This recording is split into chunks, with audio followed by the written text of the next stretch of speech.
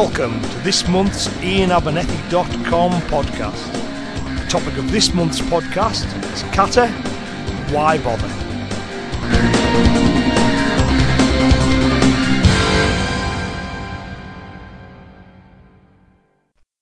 As you've just heard, the topic for this month's podcast is Kata, why bother? Before we get on to discuss the value or lack thereof of Kata, you probably already know where I'm going with that one, but I'd just like to take a moment anyway to thank everybody for the feedback on last month's podcast.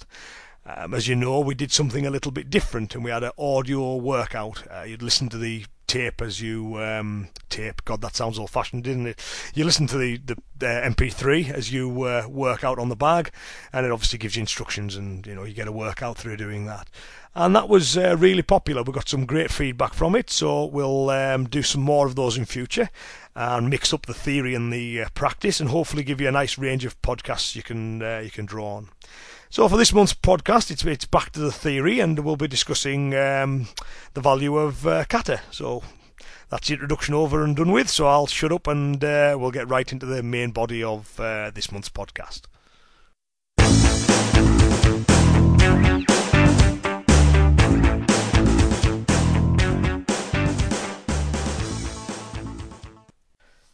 There are many differing views on the value of Kata. Kata is regarded by some to be the very soul of the martial arts, but by others it's regarded as a complete waste of time, and to my mind both views have merit depending what is meant by Kata and how Kata is approached. One thing I think all martial artists can agree on, that the study of Kata is definitely not a prerequisite for combative effectiveness.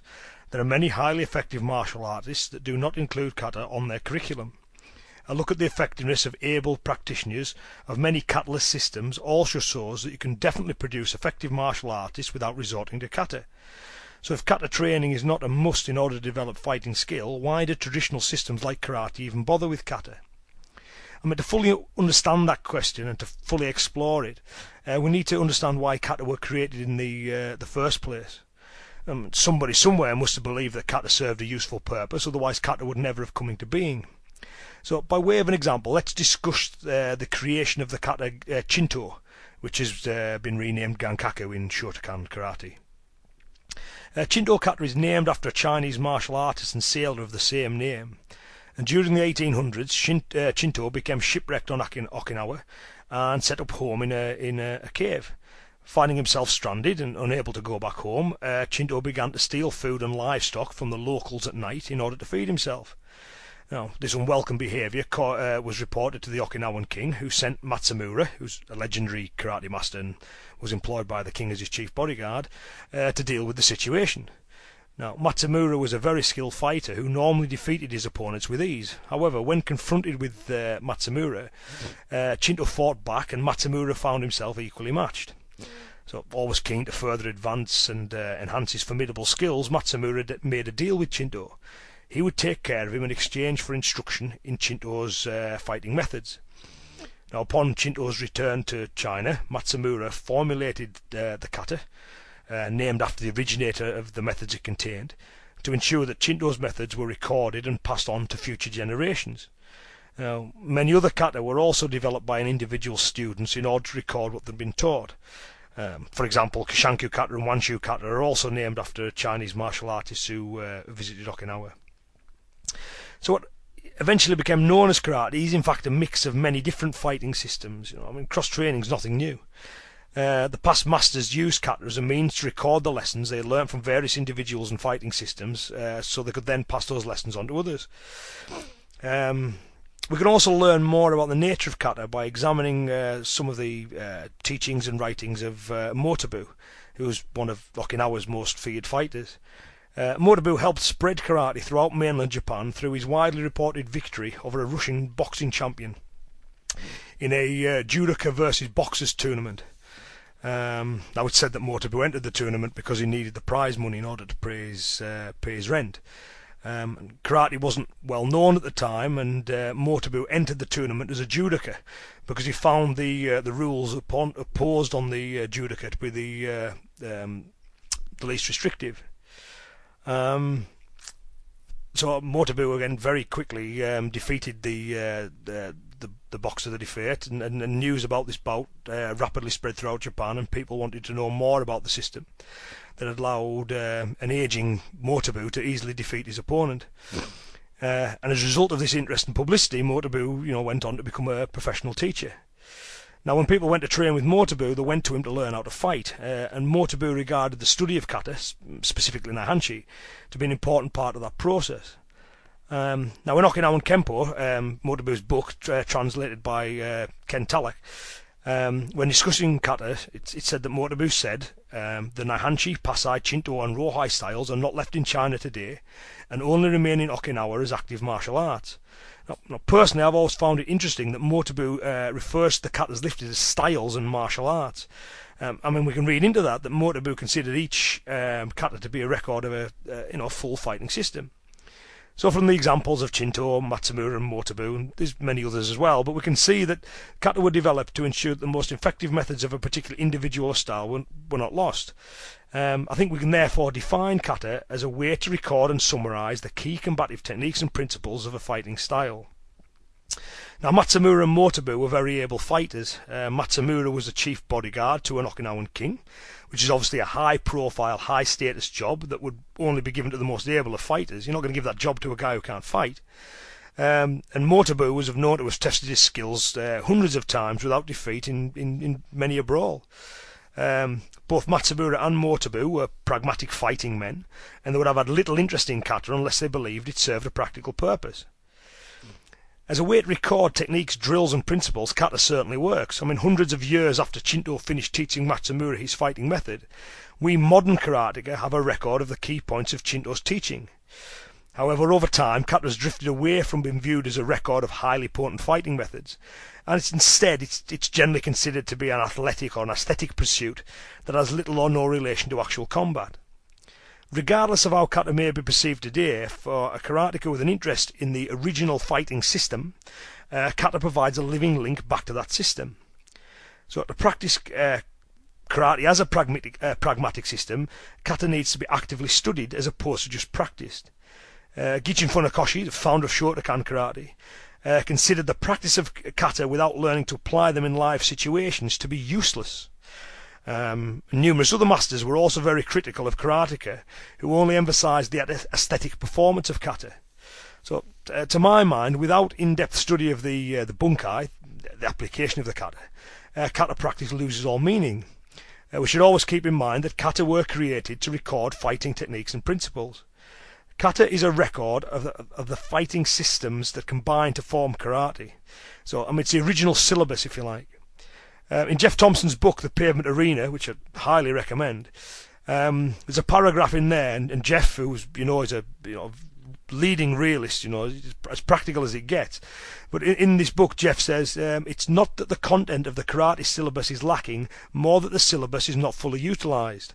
A closer look at kata will divulge not only the manoeuvres we have come to know and love, but also grappling movements, throws, hook and uppercut punches, eye gouges, grabs, knee strike, ample stamps, joint strikes, head butting, and even ground fighting.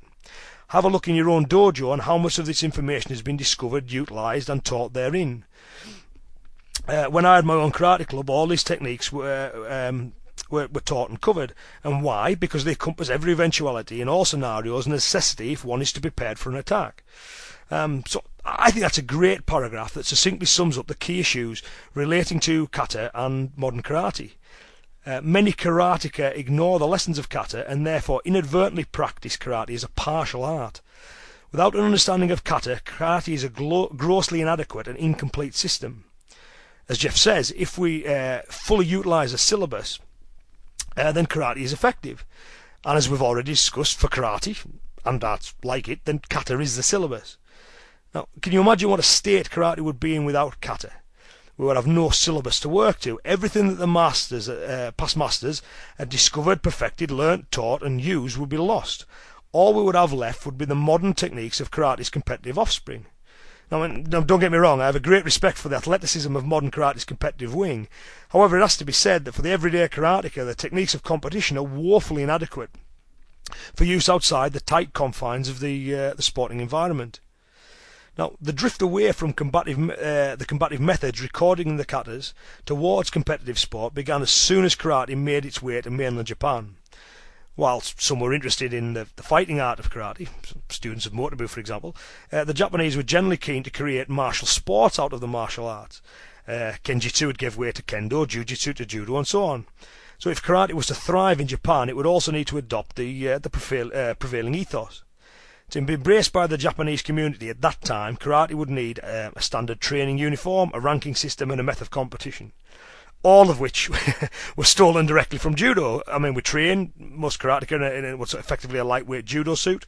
We have the same ranking system of judo, and the competition's based on ippons and wazaris, and again, that's just borrowed from judo. Kind of judoized karate, if you like. Anyway, despite these moves towards sport and physical recreation, kata was still strongly emphasised by the masters of the time. Now, I feel this is undoubtedly so that the original combative system wouldn't be lost to antiquity. Kata has certainly been successful in that regard, as is evidenced by the ever greater number of karateka that are abandoning modern karate to return to the functional and pragmatic system recorded in the katas.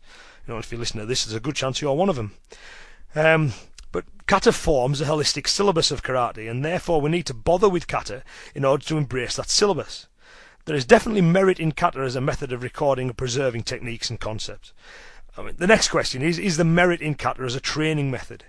Should we bother with it as a training method? Now, there are essentially two types of kata. Solo kata, and the kata that you perform with a partner. So in modern martial arts, most people associate the term kata with solo kata. Two-man kata are nowadays more often classed as drills. And it's almost universally accepted that drilling techniques with a partner, two-man kata, is a valid training method. It tends to be the value of solo kata that's questioned more vigorously. It would seem to make much more sense to practice techniques with a partner than performing them on your own, so why practice solo kata? Surely two-man kata is a better way to practice drills and concepts. Now, drilling techniques with a partner, including sparring, is undoubtedly a more effective training method than solo kata. But it's faulty logic to extrapolate that very obvious truth to then state that solo kata has no value. So, for example, getting into a boxing ring and sparring is more realistic than training on a punch bag, because bags don't hit back. So if you apply that same logic to kata, you conclude that because sparring is more realistic than hitting a bag work has no value, and therefore boxers should never use a punch bag. No, and surely you can use a punch bag and spar. You'll develop powerful punching through the bag, and then you'll learn to apply those in sparring. So like many aspects of martial training, bag work is its most useful when approached as part of the whole. Now, in common with bag work, solo kata also needs to be part of the whole in order to derive any real combative benefit from it. We need to regularly practice techniques with a partner in both compliant and non-compliant ways. But that doesn't mean we should abandon solo kata completely. Solo practice and practicing with a partner both have a role to play. Now, kata is often criticised for being an ineffective alternative to two-man training, and the reason for that is solo kata is an ineffective alternative to two-man training. However, those that make that criticism misunderstand the role of kata. To be fair, there are others who value kata, but again misunderstand its purpose and role, and hence they consider it to be a valid alternative to two-man training, and it isn't. Both positions are flawed because kata isn't an alternative to two-man training or anything else. A pragmatic karateka will practice solo kata, and that's a very syllabus of karate. And they will drill the techniques with a partner. They will practice varying the techniques in accordance with the principles that underlie those techniques to make them work for them as the individuals they are. They'll spar using those techniques. They'll hit the pads. They'll work out in a bag. They'll lift weights. They'll physically condition themselves. They'll drill strikes. They'll throw, locks, chokes, strangles, and the whole range of techniques that are recorded in the kata. In short, they will train all the ways needed to ensure combative effectiveness. Solo kata should be part of a unified whole, not something you do to the exclusion of anything else. On the days where you don't go to the class and thereby you don't have a training partner, don't take a day off. You can practice solo kata and thereby physically condition yourself as you rehearse the whole syllabus of the combative techniques, concepts and movements recorded by the founders of the art. And in addition to your kata, do some bag work, some shadow boxing, some conditioning exercise, and any other amount of the solo training methods that can enhance martial skill. On any days where a training partner is available, then rather than practice a solo kata, you'd definitely be better off practicing the bunkai of the kata. Do the techniques, corresponding two-man drills, and utilise the whole range of kata techniques in your sparring, with some obvious exceptions in the name of health and safety. And if you're an instructor, then you need to teach all aspects of kata. Students need to learn the solo kata. They also need to learn the corresponding two-man techniques, the drills and the sparring methods associated with the kata. Your students will then be practicing the kata in a meaningful way and will be better able to pass on the skills of the kata recorded in the kata when they themselves become instructors. So kata is not an alternative or a substitute for two-man training. It's a syllabus that tells us what to do in that two-man training and a means of supplementary solo practice. Now, differing arts have differing ways of recording and passing on skills and information to subsequent generations. Kata forms, whatever you want to call them, are just one method to record and pass on information. However, kata have been fairly effective method for doing that. I mean, it's worked for hundreds of years. And for arts that have chosen other ways to ensure continuity of information, then there's certainly no need to bother with kata. However, for those arts that have historically made use of kata, practitioners need to ensure that they fully understand them and fully embrace them. So when modern day practitioners of karate choose not to bother with kata, they often do so in the name of realism. And you can be an effective martial artist without kata, but what I think they fail to realise is that by abandoning kata, they've abandoned the very syllabus of the original fighting system. Without kata, all that remains of karate is a shell of the original art, and modern day sporting techniques that have been added onto that. There's no need to reinvent the wheel; all the information's there. So kata has great value when correctly approached. It's the very thing that ensures karate is a workable system. If we approach kata in the way we were originally supposed to, we'll ensure that karate remains a functional, holistic and a pragmatic system. So, I hope that podcast has given you some ideas of why we should bother with kata and why it has value.